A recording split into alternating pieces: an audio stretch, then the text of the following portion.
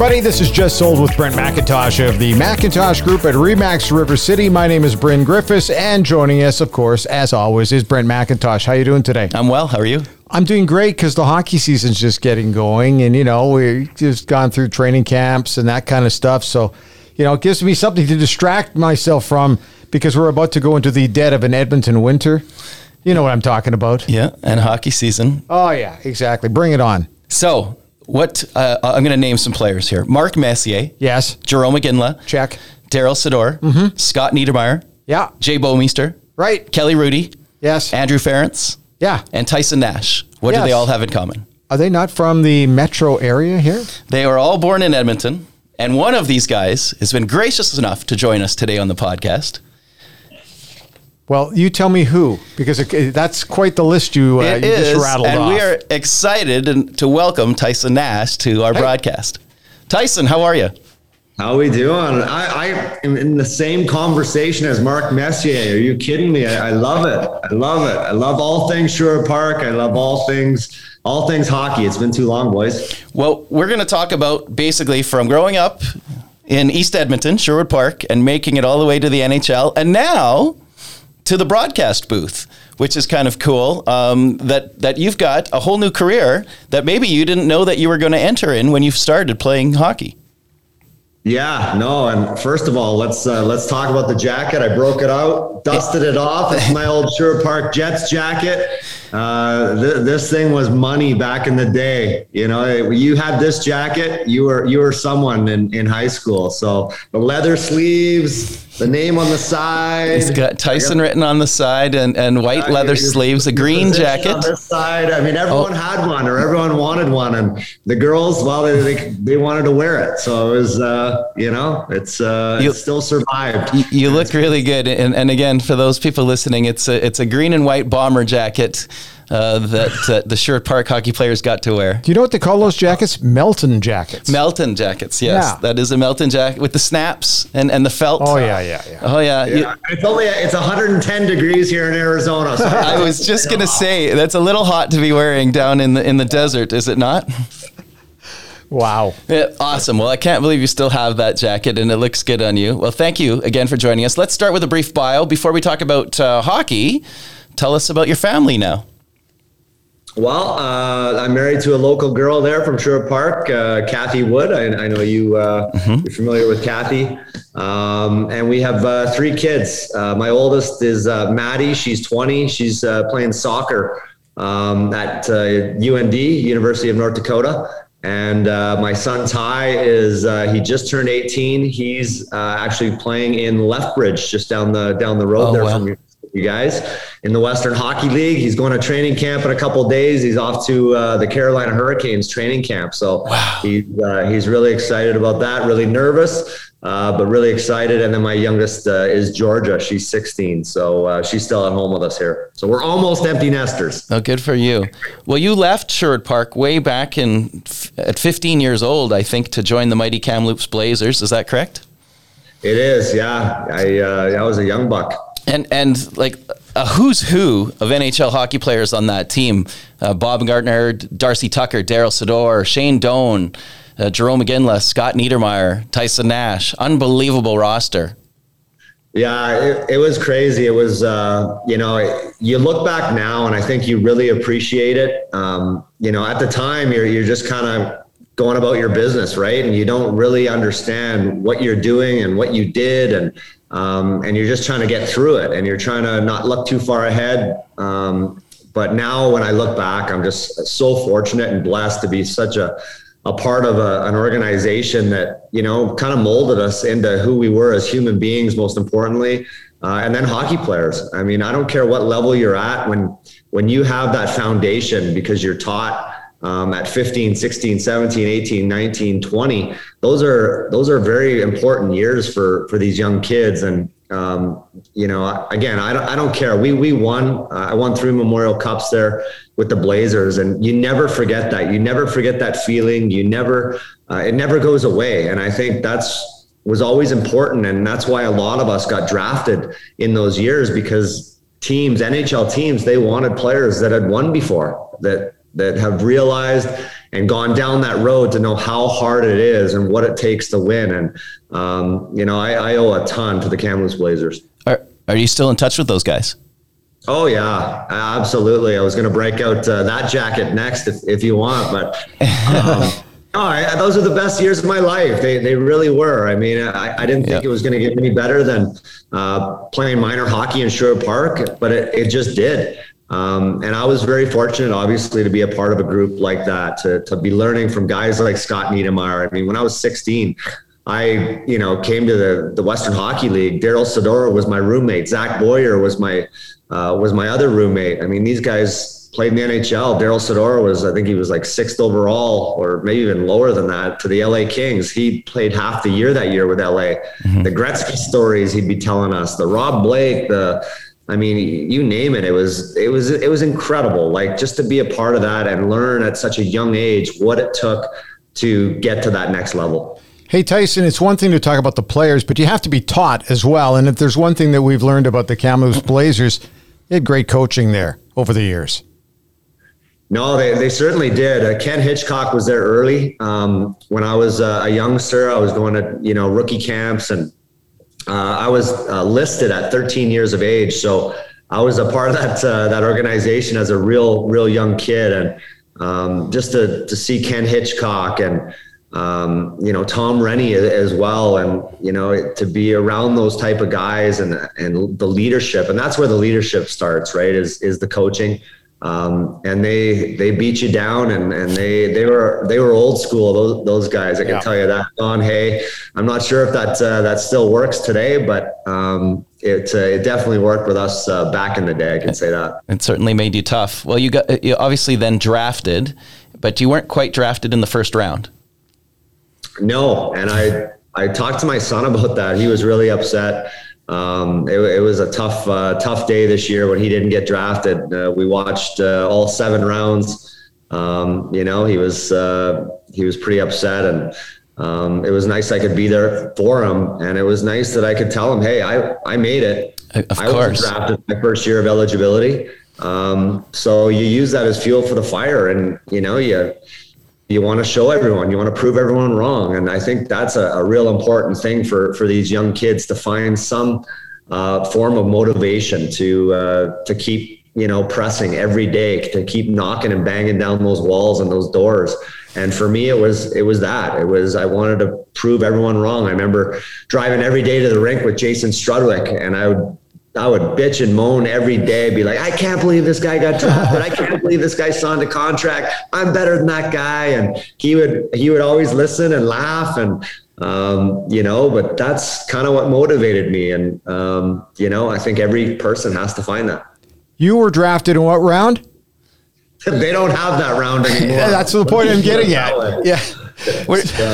We're teasing, obviously, yes. but it's a compliment to you, just how tenacious you really were, and maybe because of maybe that gave you that chip on your shoulder, that made you earn your stripes and make it to the NHL, where obviously guys in 3rd, 4th, 5th, 6th, 7th round don't normally make the NHL.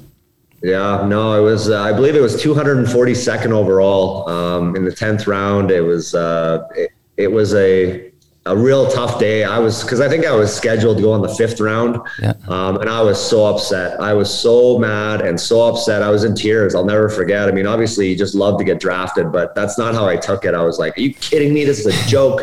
I'm going to show them, and I'm going to beat up every kid that got drafted ahead of me, like it was one of those things. Like, I just had that, I guess, in me. And I think you have to have that in you. And, again, I was just happy to get drafted, but whatever it takes, you got to find a way. So you start your professional life in the minors, and that's not as glamorous as some people might think it is.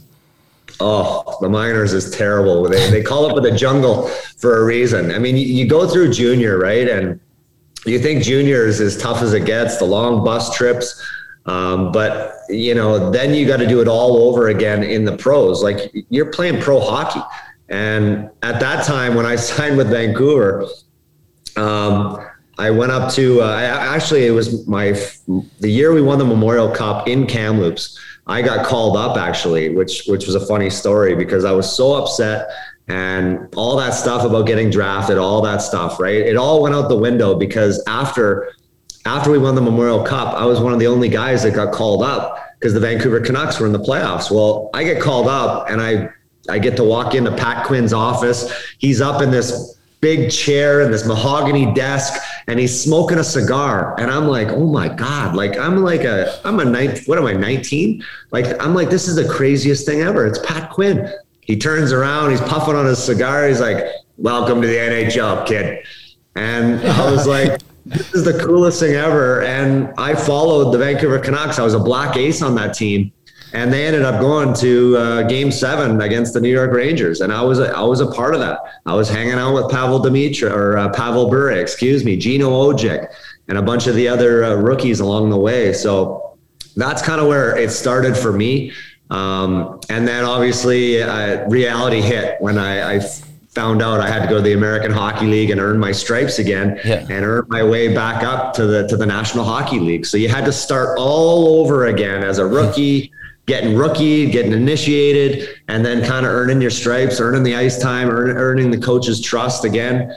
And it was no fun. The soggy subs, the old pizza on the bus ride after, drinking a couple beers in the back with a black guy. I mean, it was not fun. Well, eventually you made the St. Louis Blues, and that had to be super exciting. Tell us about that, making your first NHL team. Well, so again, it was a chip on my shoulder, right? I remember the Vancouver Canucks, they had called up a bunch of guys. They had a ton of injuries up front, and they were calling down. It was Mike Keenan was the coach in Vancouver, and he was calling down to Syracuse, and he goes, give me your biggest, toughest player. I don't care what he is. Just give me your biggest guy. And they were calling up defensemen. I'll never forget. It was Burt Robertson and Chris McAllister. They were two defensemen for us in Syracuse. Yeah. And they got called up and they played forward. So they got called up ahead of me. I had 20 goals that year. I had 180 plus penalty minutes. I was doing everything, but I wasn't a big guy. And Mike Keenan didn't like big guys. So they passed me by. Long story short, I never got an opportunity with Vancouver. Well, free agency came. And July 1, and I'm like, well, I'm not going to get a call from anybody. Vancouver had decided to wash their hands from me and let me go on my merry way as a free agent. So the first day, I'll never forget, Larry Plow, the general manager of the St. Louis Blues, he had called me and he goes, hey, we really like you. My scouting staff loves you. Bob Plager is a massive fan. We want you to be a part of the St. Louis Blues. We don't care if you come in and you earn a spot on our team, you will get that spot. I don't care if you're a first rounder or a walk-on, it doesn't matter. If you show you can play for us, you'll play. And I'm like, where do I sign? I didn't even care about the money. I didn't care about anything. I just wanted an honest, fair shot at making a National Hockey League team, because I just spent 4 years or 3 years with the Vancouver Canucks and never got an opportunity because I wasn't a high draft pick or, I wasn't a big guy. So that's all I wanted. And I'll tell you what, when I went to training camp, I'll never forget my dad telling me, whatever you do, don't say woulda, coulda, shoulda when this is over. You're now 23 years old.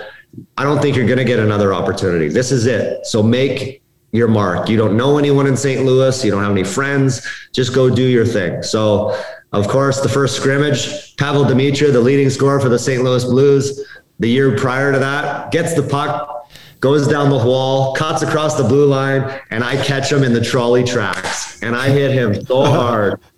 I knock him out unconscious. He hits the ice. I separated his shoulder. They basically had to scrape him off in a shovel. And here is screams from the other bench that I'm a dead man walking, and I mean, you're not in the big rink, right? And there's hardly any fans there, so you can hear every word. So, and of course I look over and it's Kelly Chase, who's yelling and screaming at me on the other side of the bench. So after they got Pavel off the ice, well, you know the rest of the story. Kelly Chase came out and, well, I finished third in that fight, I'll tell you that. But he must have had some respect for you, at least that you stood up to him. He had to do what he had to do, and you did what you had to do. Yeah, it didn't seem like he respected much of me. He tried to punch my nose right off my face, I think. So it was, but I mean, that's how you get noticed, right? And my son, as I mentioned, he's going to training camp this year with Carolina. I mean, there's a lot of good hockey players out there. There's a lot of players that can skate. They're skilled. You have to differentiate yourself. You have to get noticed somehow, some way. You have to have the coaches go, who the hell is that guy? Who is that guy? Yeah. It's maybe not every shift, but it has to be every practice, every scrimmage. You have to get noticed for something. And, that's the bottom line. And that's what I did. And that's how I ended up making it. Otherwise, I would have been lost in the shuffle. And Pavel was such a special player who we lost 10 years ago. It's a sad story, obviously, what happened with their plane crash overseas in Russia. But he was certainly a huge talent in St. Louis when you were there. Oh man. Yeah. And he would love the fact that I'm telling that story. Oh, that's nice. I used to bug him about that after I actually made the team. Yeah. Every day I'd be like, hey, Pavel, you want me to knock you out again? Be quiet. And he just loved it. He gets so fired up, but you're right. Honestly, he was one of the most talented players I've ever played with, an absolute sweetheart. We actually paid tribute to Pavel, as the St. Louis Blues alumni. We went over to Slovakia a few years ago, and we played in his hometown and his home rink, and it was just incredible. I think there was 18 or 19,000 people that came out to watch the game. It was something special. He was a hero over there. That's pretty cool. In the summer of 2003, you were traded from the Blues to the Coyotes. Tell us how you found out about that. Oh man. That was a tough day for me. That was draft day. I'll never forget. I was, I don't know what I was doing. My wife had me hanging blinds or something at our little cottage in Kelowna, and I got a phone call, and it was actually Wayne Gretzky, and I was like, get the heck. I'm like, what the heck? There's no way. I'm like, I thought it was one of my buddies, Bruce or, Bobby or LaChance. I don't know. I was like, get out of here. As if he's like, no, it's Wayne Gretzky. We just traded for you. I'm one of the owners of the Phoenix Coyotes at the time. And then shortly after that, I got a call from Shane Doan, my old buddy. He was the captain of the Coyotes at that time. And, so it was kind of like old times. We also played together in Kamloops. We were roommates in Kamloops. So it was, I guess if there was a silver lining, it was because I love St. Louis. I never wanted to leave. Yeah. The players that I played with there, the success we had as a team. It was a tough place to leave, that's for sure. But it was a lot easier knowing that there were some familiar faces. And obviously when Wayne Gretzky calls, I had Wayne Gretzky wallpaper and Wayne Gretzky bed sheets growing up. I'm sure like you guys might have as well. So, it was pretty special playing for him as well. And then that was kind of an interesting time in the NHL because you played a year with the Coyotes and then you had a lockout and then another year. Is that right? The lockout was right in the middle of your Coyote stay. Yeah. Oh man, it's hard it all kind of blurs together. It seemed like we had a lockout every 2 or 3 years, but we had a year-long lockout when I was in Arizona. So that was a tough one. We lost a year's salary. I'm not 100% exactly what for when I look back on it, but it is what it is. What'd you do for that year? You know what? The tough part is that we always thought we were close to coming back. And then I think when it got past the point of no return and they canceled the season on us, there was really nowhere to go and there was nowhere to play. So I played in every charity tournament around the world that I could find. I know Brad May put on a real nice event. It was a 4-on-4 tournament that we traveled to Kamloops, Victoria, Prince George, Vancouver, a lot of different cities. So that was pretty cool. Did an event up in Aspen with Adam Foote and Dan Heino. That was an amazing event. And then just spent a lot of time with family. I had played a number of years at that point in my career, so it was kind of nice. I was having kids that I got to actually be around and be involved and be at home and take the kids to school. So as much as it sucked to not be able to play hockey and do it what we did and waste a good year of my body and my health, I got some really good family time. That's good.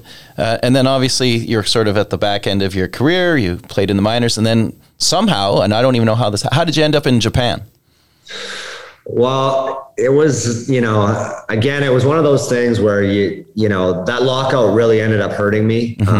You miss a year, and I was pretty banged up, and obviously the Coyotes weren't very good, so you weren't getting a lot of exposure. You never think that every door is going to close, right? And all of a sudden you're knocking on doors and no one's answering and no one's giving you a contract. And I just couldn't really find any place to go. The Edmonton Oilers were the only team that gave me a tryout. And I'll never forget, Kevin Pendergrass was like, well, you're not even going to make the Joey Moss Cup, so I don't know why you're coming. And I'm like, okay. Wow. All right. And then San Jose called me and they're like, hey, you want to come to training camp? And I was like, absolutely. So I called Edmonton. I'm like, hey, shove it, boys. See you later. And I would have, you guys know me. I would have given anything to play for the Edmonton Oilers. For sure. Absolutely anything. It would have been a dream come true. But anyway, it wasn't in the cards. San Jose ended up canceling the tryout. So I had nowhere to go. So Jamie McLennan, a good buddy of mine who does a lot of work for TSN, he said, listen, I'm going to Japan.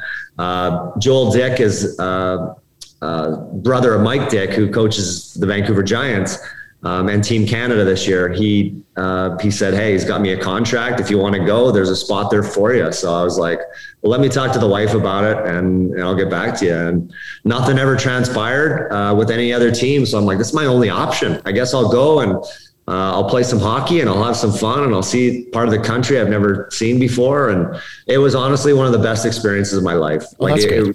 Yeah, it really was. The people, the culture, the hockey even was really, really good. They're so talented. They're very skilled. They maybe lack a little bit of hockey sense, but everything else was just one of the best experiences of my life, to go over to another country and experience all I experienced with a good friend of mine. A good way to end your career.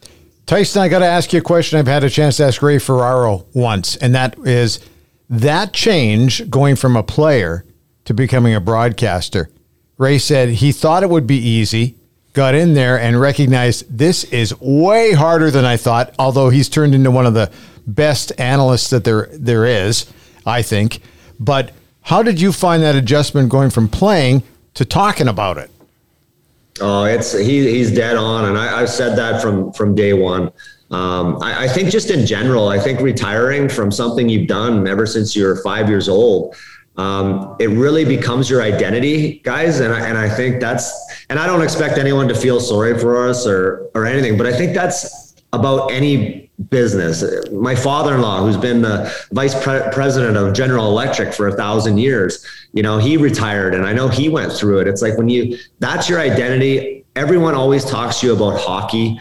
You're Tyson Nash, the hockey player. And all of a sudden when you're just Tyson Nash, you need to find a way to reinvent yourself. And I know I went through some dark days and some depression, because retiring wasn't easy, and going out into the world and having people like not talk to you about hockey anymore, or the team you're playing on, or the next game, or whatever it is. All of a sudden you're trying to have real conversations and be a part of society that you never really engaged in or with. And I think that was the most difficult part. So I was very grateful that I slid right into broadcasting in the radio booth. Louis DeBrusque went to Edmonton.